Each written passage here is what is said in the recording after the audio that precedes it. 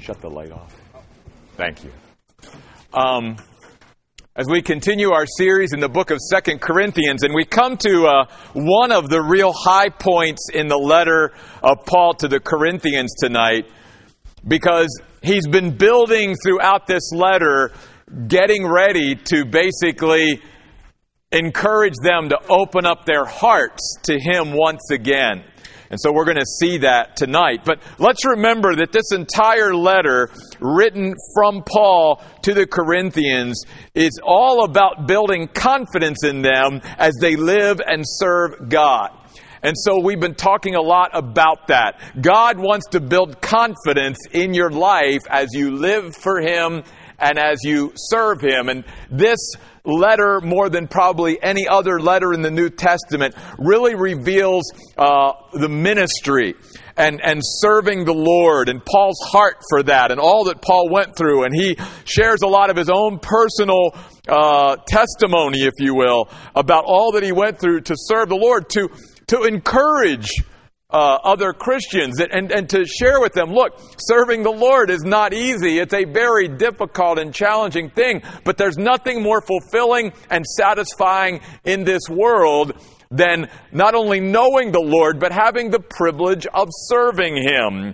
And Paul starts out with that very fact and builds on that throughout this chapter. Because notice in verse 1 of 2 Corinthians 6, he says, "Now because we are fellow workers." And in the context, the fellow workers he's not talking about Christians working with each other. He's talking here about the fact that you and I have the privilege of working with God, of being a companion with God in what He is doing on the earth. You get that from the context. If you go back a few verses into chapter 5 where we looked last week, we saw where we are ambassadors for Christ. Chapter 5 verse 20. We are privileged representatives. And Paul goes on to say, we plead with you on Christ's behalf. Be reconciled to God.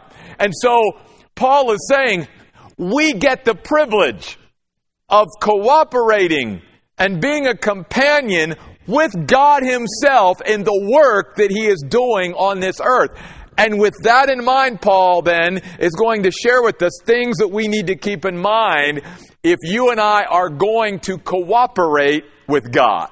If we're going to be a companion with God in living life, and especially in reaching out and impacting others for the kingdom of Jesus Christ, then Paul's going to share with us some things that we need to keep in mind. Now, if you want to do your own thing, and you want to be the Lone Ranger Christian, and you want to be out there on your own, and you don't want to cooperate with other Christians or cooperate with God, this chapter's not for you.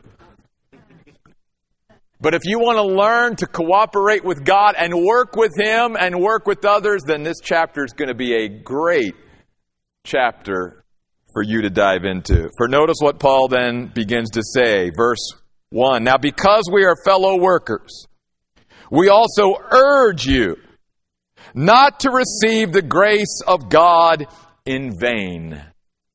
Paul is saying, when we go through life, and when we're cooperating with God and we are His companion along the way, God is going to dispense His grace, His supernatural empowerment and enablement to handle each and every one of life's situations.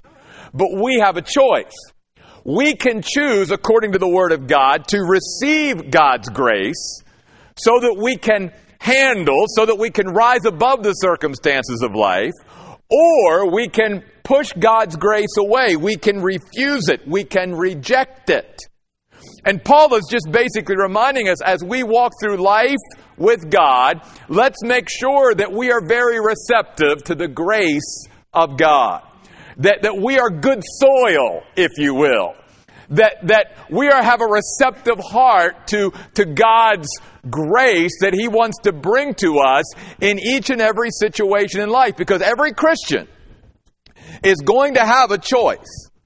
When we go through something, we can either choose to receive the grace that God wants to pour out in our lives in order for us to deal with it, handle it, rise above it, go through it, whatever, or we can reject it and refuse it. And the writer of Hebrews tells us a little bit about what happens then if we refuse it. In Hebrews chapter 12, verse 15, the writer of Hebrews says this. He says, "See to it that no one comes short of the grace of God, so that a root of bitterness does not begin to make itself known inside of us." And then he goes on to say, "which will not only defile us, but will trouble all around us." That's what bitter people do. You see, if I receive the grace of God, then I will have, in a sense, His grace, His supernatural enablement to get through it. But if I reject it, then what ends up happening is I begin to get bitter. I begin to get resentful. I begin to start having a really bad attitude. And it's very important. And that's what Paul's saying. Be careful. I'm urging you. The word urge is the word parakaleo, where we get the idea of coming alongside to put your arm around somebody and say, come on, you got to do this. And Paul's saying, I had to learn in my life that I had to accept God's grace in each and every situation and everything that I went through, or else I knew that my attitude was going to go south real quick. And I would start to resent God and resent others and get bitter and just, it was a root that would just begin to form in my life, and everything that I did and every way I looked, it would come through that bitter sort of window that I developed in my life. And also what Paul is saying by the fact that if I don't receive God's grace, that it ends up in vain, is that, God wants to pour out His grace, but if I do reject it, then I also begin to sort of feel empty-handed. I feel destitute of all the spiritual resources that God really has given me and supplied me. But if I push God's grace away, I don't feel that way. I feel like I've got nothing. I feel like I'm empty-handed, and I'm deficient, that I'm destitute. Even though the Bible says God has blessed us with every spiritual blessing, even though in Christ I am complete, even though I know that if I have God, I have everything that I need, when we refuse God's grace, we begin to live life, in a sense, in vain. Instead of realizing how wealthy and rich and resourceful we are through Christ, we begin to think, I got nothing. And we begin to see ourselves as lacking, as poor, as needy, rather than as spiritually well-off and wealthy. That's how important receiving the grace of God is. So the first message really from Paul then in cooperating with God is be receptive to God's grace when He gives it to you. And by the way, I'll say this about God's grace. God will give you and I the grace we need for today, but not for tomorrow. Tomorrow's grace will come tomorrow. Which is why Jesus says, don't worry about tomorrow. Tomorrow has its own trouble. Just get through today with God's grace that He's giving you for today.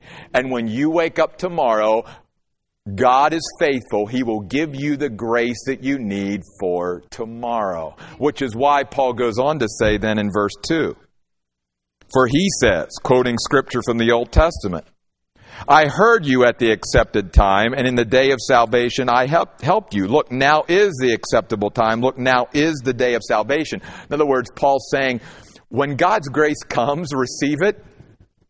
And don't interpret or don't apply salvation here to just receiving Christ. Remember, salvation has 3 tenses.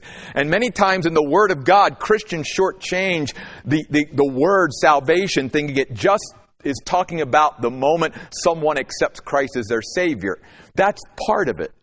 But remember, salvation is not only being saved from the penalty of sin when we accept Christ as our Savior, it is being saved from the power of sin throughout our Christian life, and one day being saved from the very presence of sin when we are glorified with Jesus Christ in heaven. So salvation is also just being delivered from the powers of the world, the flesh, and the devil. And Paul's basically saying here, when God gives you His grace, receive it, don't reject it, because in that time that you receive it, you in a sense are still being saved. You and I are being delivered. We're being rescued from nothing else, the root of bitterness that could come into our life.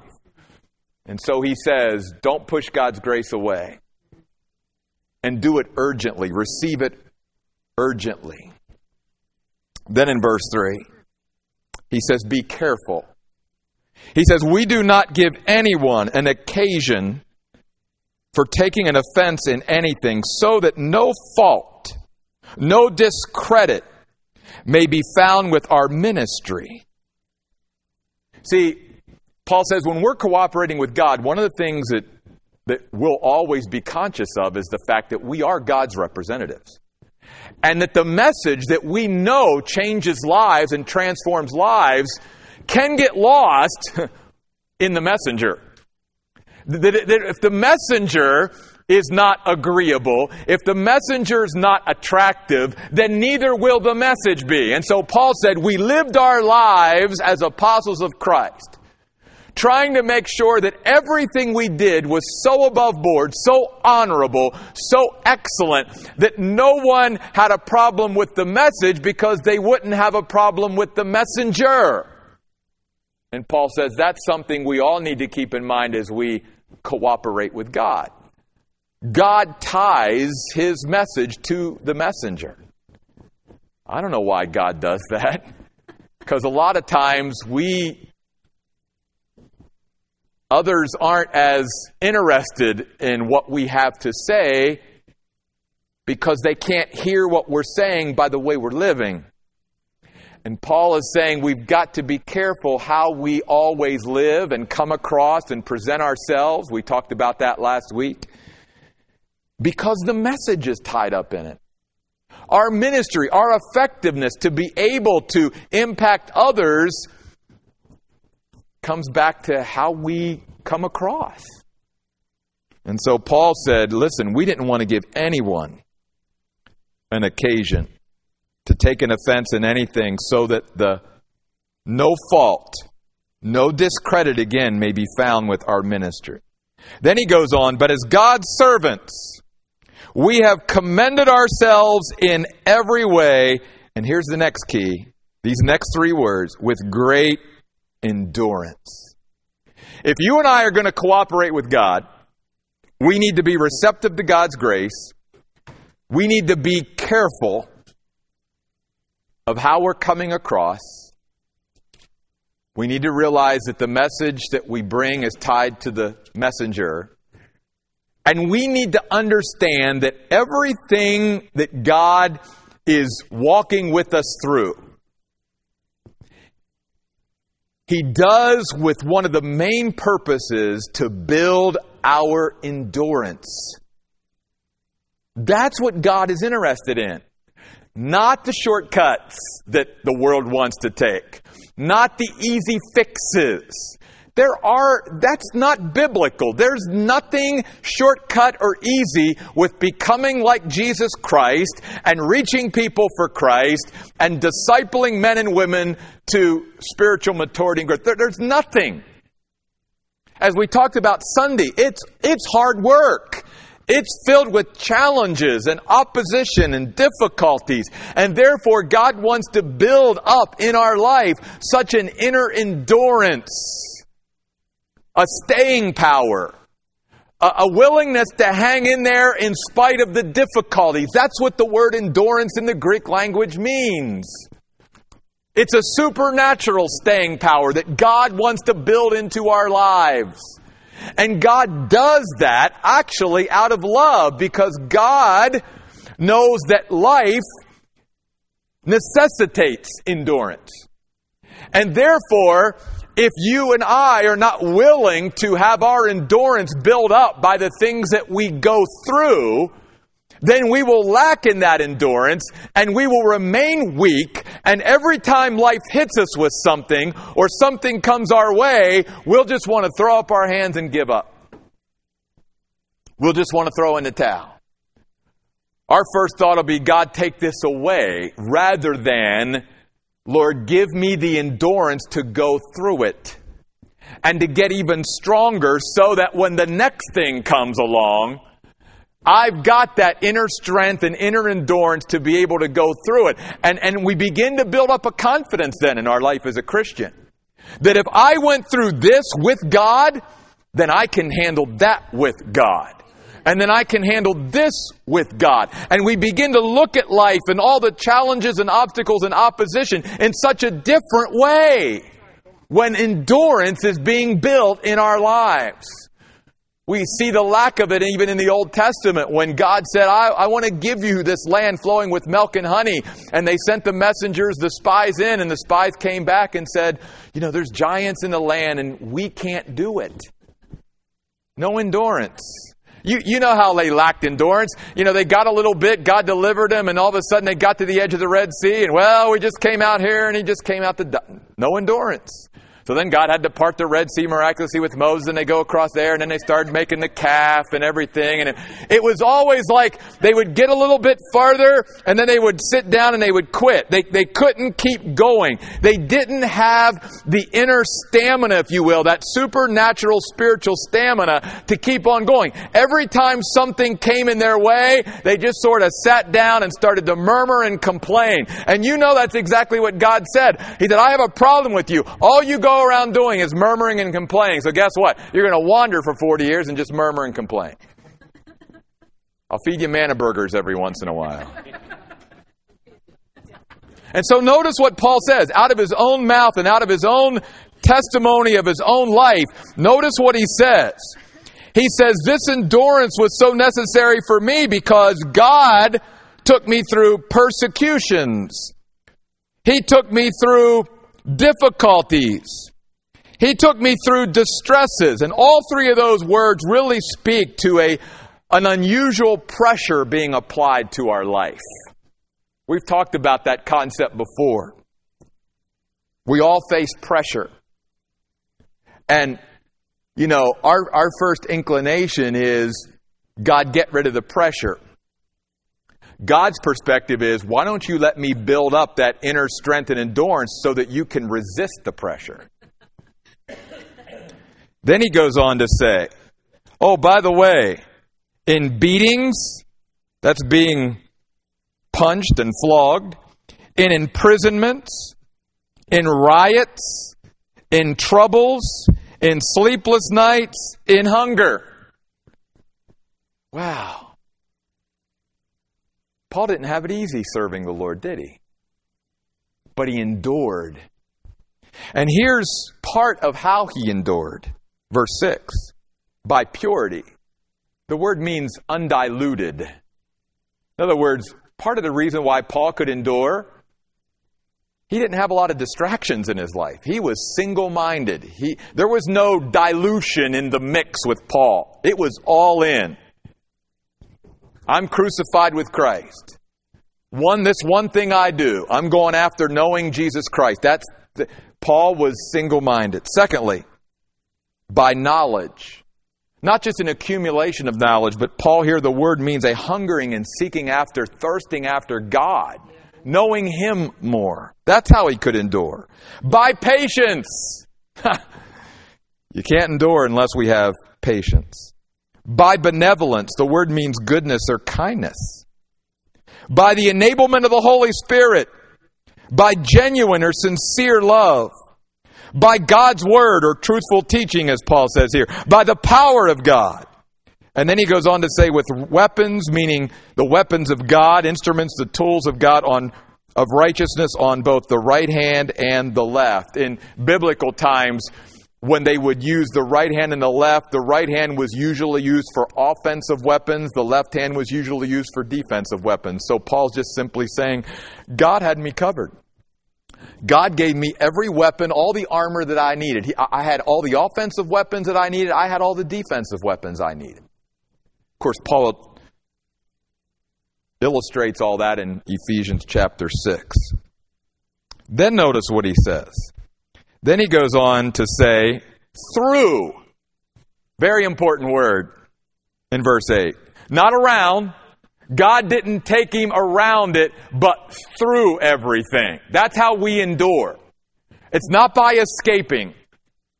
See, the world today wants to escape everything that comes.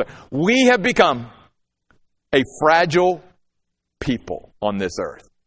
We have become weak. We can't handle things very well. And then the things that we go to try to cope, all the coping mechanisms, they never help.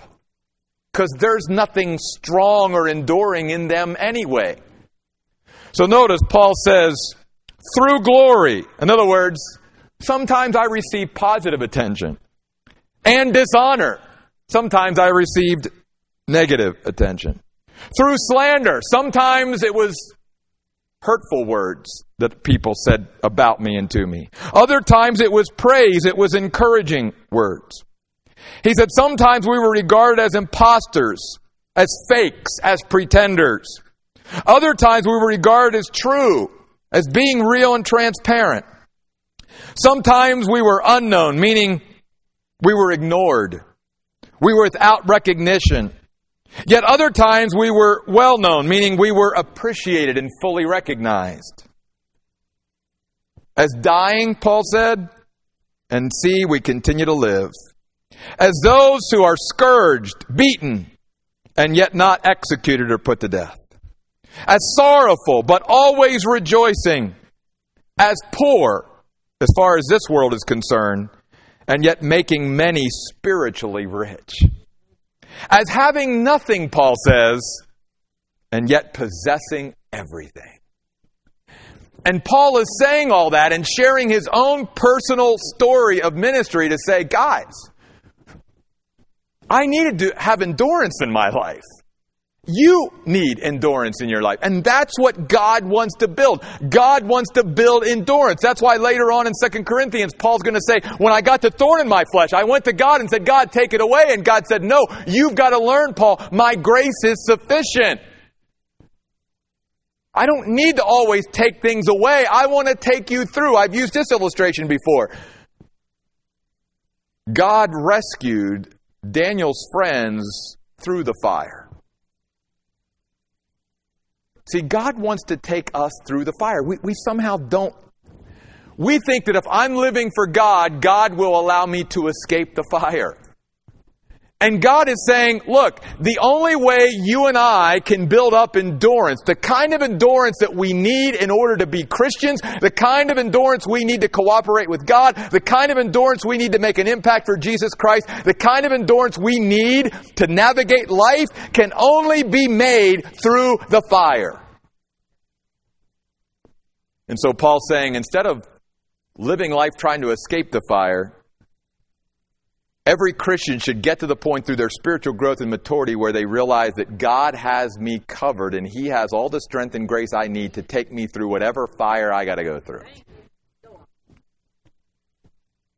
Then he gets to verse 11, 12, and 13. And these are verses probably more than any that Paul had been waiting to say to the Corinthians ever since he began the letter. Because you know, as we started this, that there had been a rift between Paul and the Corinthians. That the Corinthians had been influenced by false teachers who had turned many of them against Paul. And they began to sort of distance themselves from Paul. And the closeness and the fellowship and all of that Paul used to have with many of them was no longer. And it hurt Paul. And so Paul says this. We have spoken freely to you. The words spoken freely in the Greek literally mean to be open. We were open to you. We opened ourselves up to you, Paul says. Our heart has been opened wide to you.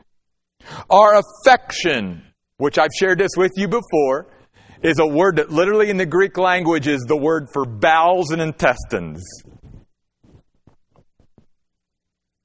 Our passion for you is not restricted in any way, Paul said. But you are restricted in your affections for us. Now as a fair exchange, I speak as to my children. Open wide your hearts to us also. You can hear the emotion in Paul's voice as he writes these words. Because you and I have all been there. There have been times in our life where we're trying to love someone. Wanted so much to love someone. Wanted to shower someone with love. And they pushed us away. They didn't want any parts of it. And Paul's saying, look, if you and I are going to cooperate with God, we've got to be willing to open ourselves up to the love that others want to give to us. We can't shut down, folks. It's so sad today because in many churches and with many Christians, there's a coldness. It's like they've already just sort of like put up the walls and they're not letting anybody in. And I just want to commend you all because we've got a long way to go, obviously, as a church. But one of the things I love about you all is that you are willing to put your hearts out there and to love people and welcome them. And there's a warmth here. Can I tell you, being in ministry for 29 years, you don't always find that in churches. Some churches you walk in and it's just cold. Because everybody goes to that church, but they pretty much shut themselves off to each other. And there's no real family relationships. They don't look at each other as brothers and sisters in Christ, as the Bible teaches us. And they don't really allow their lives to be opened up to anybody. And Paul's simply saying, you and I are going to miss God and miss what God wants to do in and through our lives if we're not willing to open up ourselves to others who want to love us. Paul says, open up your heart again to us. All we want to do is love you. But now, I love this. On the heels of that, Paul, inspired by the Holy Spirit, says to the Corinthians, but don't misunderstand me or don't take this too far. Because the next thing Paul's going to say is, that doesn't mean you open yourself up to everybody and anybody. Because besides being open, we also have to be discriminating in our relationships. And he especially wants to zero in on unbelievers that have influenced the Corinthians, because that must have been a real problem with the Corinthian believers. Notice what he says. Do not become partners, verse 14, with those who do not believe. For what partnership, what fellowship, what sharing in common is there between righteousness, those seeking God's approval, and lawlessness, those disregarding what God says? Or what fellowship, what community, what participation, what association does light have with darkness? And what agreement or harmony does Christ have with Belial, Satan? It's a name for Satan. What does a believer share in common with an unbeliever? And what mutual agreement does the temple of God have with idols? For we are the temple of the living God. And so Paul's saying, look, as we know, balancing Scripture with Scripture, Paul's not saying don't ever be around unbelievers, because how can we let our light shine and be a witness? But Paul's saying it's a whole different level between being around an unbeliever and knowing that you're around them primarily to be a witness and a light for Christ, and entering into a partnership, a fellowship, a close, intimate relationship with an unbeliever, allowing that unbeliever to be a heavy influence in your life. Paul says, why? You've got Christian brothers and sisters and you're on the same page. And here's the odd thing in this thing, and it happens even with Christians today.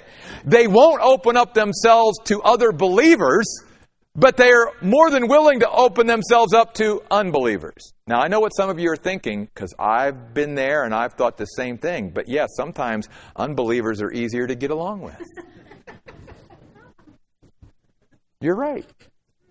You're right. Sometimes they are. But there comes a point where there's only so much, again, that is in harmony, in agreement. There's only so much in common where you are going to be on the same page with an unbeliever. And pretty soon, if it's any kind of relationship at all, you're going to start to go this way. Or either, what happens is the Christian begins to forsake cooperating with God and walking the narrow, difficult road that leads to life and starts to compromise and starts to go the way of the unbeliever. And so Paul in this great passage says, be receptive to God's grace. Be careful how we live and how we come across because our message is tied to the messenger. Understand that everything God takes us through and everything we go through is to build endurance in our lives. God wants us to be open to His love and to the love of other believers especially. But that doesn't mean that we're not discriminating in our relationships. We do have to be careful. In fact, even the book of Proverbs, Solomon says, I think it's in chapter 12, verse 10. Don't quote me on that. But I think it's in Proverbs 12 where Solomon says to be cautious in our friendships. And we should. But that doesn't mean we don't open ourselves up to anybody. I mean, can you imagine? The Apostle Paul wanted to love on these people and disciple them, and they wanted none of it. Can you imagine? Yeah, Paul wanted to be in my life, but I didn't have any time for Paul. We would all go, you're nuts. But see how relationships can, and I've seen it, and I will continue to see it till the day I die. People are funny and people are fickle, and certain relationships will just turn other people against other people, and you go, what happened? Sometimes you don't even really know what happened. And then Paul says, be distinct. If you and I are going to cooperate and be God's companion along this journey, we also need to be distinct. God said in verse 16, I will live in them and I will walk among them. I will be their God and they will be my people, but they must be willing to come out, to stand up and stand out from their midst. And in the context, he's talking about the unbelieving world that lives in opposition to God. And he says, be separate, be distinct. We cannot be like the world. The lie today, even from Satan himself, is that the church, in order to reach the world, needs to be like the world. That's a lie. The way you and I reach the world and show them the difference that Jesus Christ makes is by being different, by being distinct, not by being like them. And yet, again, many Christians and many churches have bought into that philosophy. We got to be like the world to reach the world. And Jesus said, no. Be different. How's anyone going to see the difference I make in your life if you're no different than they are? And then he goes on to say, and the Lord said, touch no unclean thing. And when we do that, when we live a distinctive life, notice what God will do. Our responsibility is to be distinct. Then God says, here's what I'll do. I'll welcome you. The word means to favor or bless. We want God's blessing? Then we need to live distinctive lives. And he goes on to say, and I will be a father to you. This word for father means a teacher, to train. God says, I'll put you in my school. And I'll teach you and train you things that you couldn't imagine.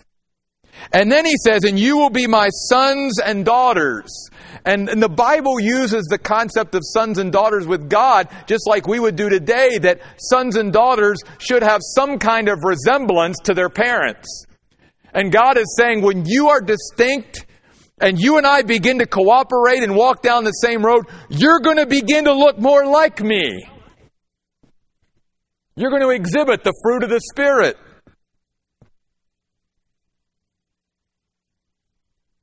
And then finally, these last words, don't miss these. He says, I will be a father to you and you will be my sons and daughters, says the all-powerful Lord. It's the Greek word pantokrator. This is the only time in the New Testament that this word is used for God except in the book of Revelation. This is the only place, I guess I should say it this way, outside of the book of Revelation where this description of God is used in the New Testament. Right here in 2 Corinthians, the only other place. Every other time Pantocrator is used in the Greek New Testament, it's found in the book of Revelation. Obviously, a book that wants to remind everybody, God is the all-powerful Lord. He is the almighty ruler of all.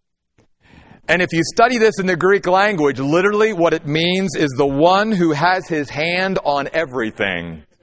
In other words, He's got it. He's in control.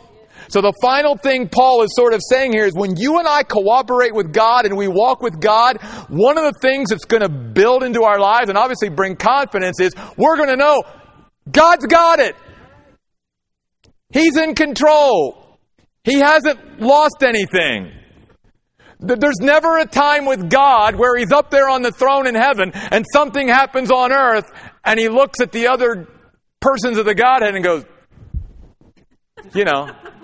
what are we going to do? Or nothing ever catches God by surprise. Nothing that ever happens is like, somehow God doesn't know what to do or how to handle it.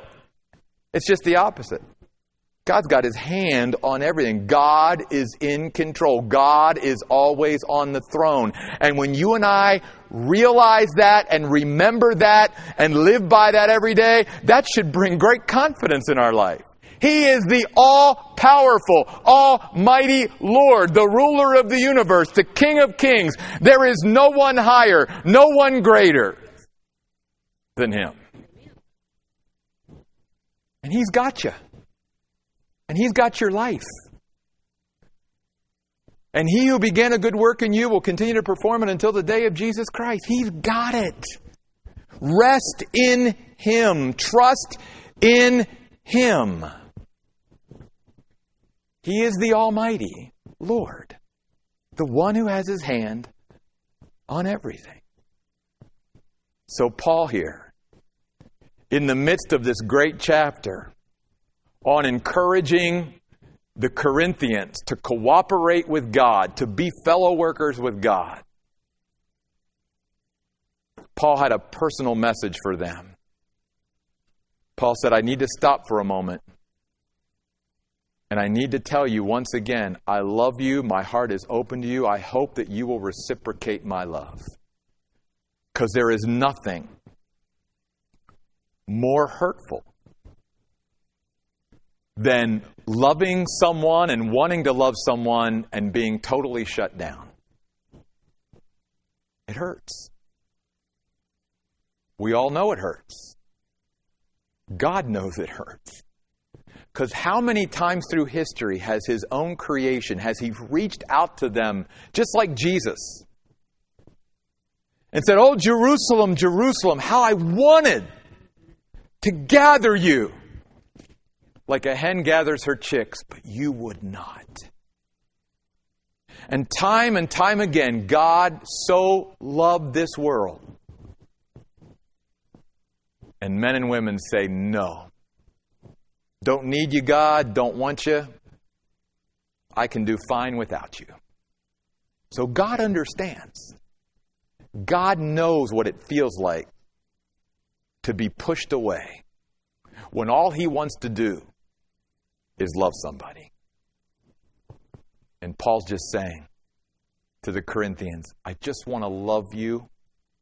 Let me love you. Open up your heart to me. Tonight, as we go to prayer and as we close our Bible study tonight, I think my number one prayer for all of us is that we would just be open and receptive to God. In fact, I wrote this in my Bible to remind me of this truth. The person who has met God is not looking for anything, he has found it. We live in a world where even Christians are continually looking for something. And if they already have God, why are they looking? Instead of enjoying God and all that God can bring to their life, they somehow take God into their life and then keep looking. As if they're ever going to find anything greater than, more fulfilling, more satisfying than the God they already have. When a person truly meets God, they don't need to be looking. They found everything and anyone and anything they'll ever need. And Paul certainly wanted the Corinthians to realize that as well. Let's close in prayer. Father, we thank you for Paul's heart. A heart, God, that had to be broken. A heart that had to be molded. But a heart that was greatly used by you. And all that Paul went through in his life. He's so transparent here in this letter to the Corinthians. Because he wants them to see his heart even for them. And be willing to not close up their affections to him, because Paul understands, in a sense, if they're closing themselves off to Paul, they're also in some way closing themselves off to God. Because God wanted to use Paul in their life. And they refused. God, help us tonight to open up ourselves to you. We will never find or discover a greater love than yours. And yet so many, Lord, never open themselves up and allow you to love them like you want to love them. Maybe it's because they don't feel they deserve that kind of love. But God, it was never about us deserving it. It's just because you want to love us. It's by your grace. And God also, not only may we be open to you and your love, but Lord, may we be a people that are receptive to your grace.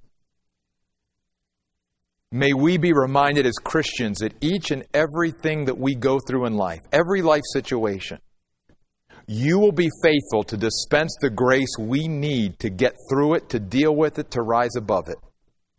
And in each and every situation, we have a choice as a Christian of either receiving your grace and moving through it, learning from it, building endurance and strength, or pushing it away, rejecting it, and beginning to become very resentful and bitter. And God, maybe even tonight, maybe there's even someone here. They're here tonight, God, but if they were honest, they have a root of bitterness deep inside their life. And it's been there for a while. It's gotten rooted and grounded. And God, you are the only one that can go down in and perform a surgery to take out that root. So God, I pray tonight that if there are any here that has pushed your grace away and become bitter or resentful towards you or towards others, God, they would allow you to perform whatever surgery you need to get that root out of their life so that they can truly begin to enjoy life with you and with others again. These things we ask in Jesus' name. Amen. Folks, thanks for being here tonight. We'll see you. Some of you will see us Saturday night at the baptism. Others will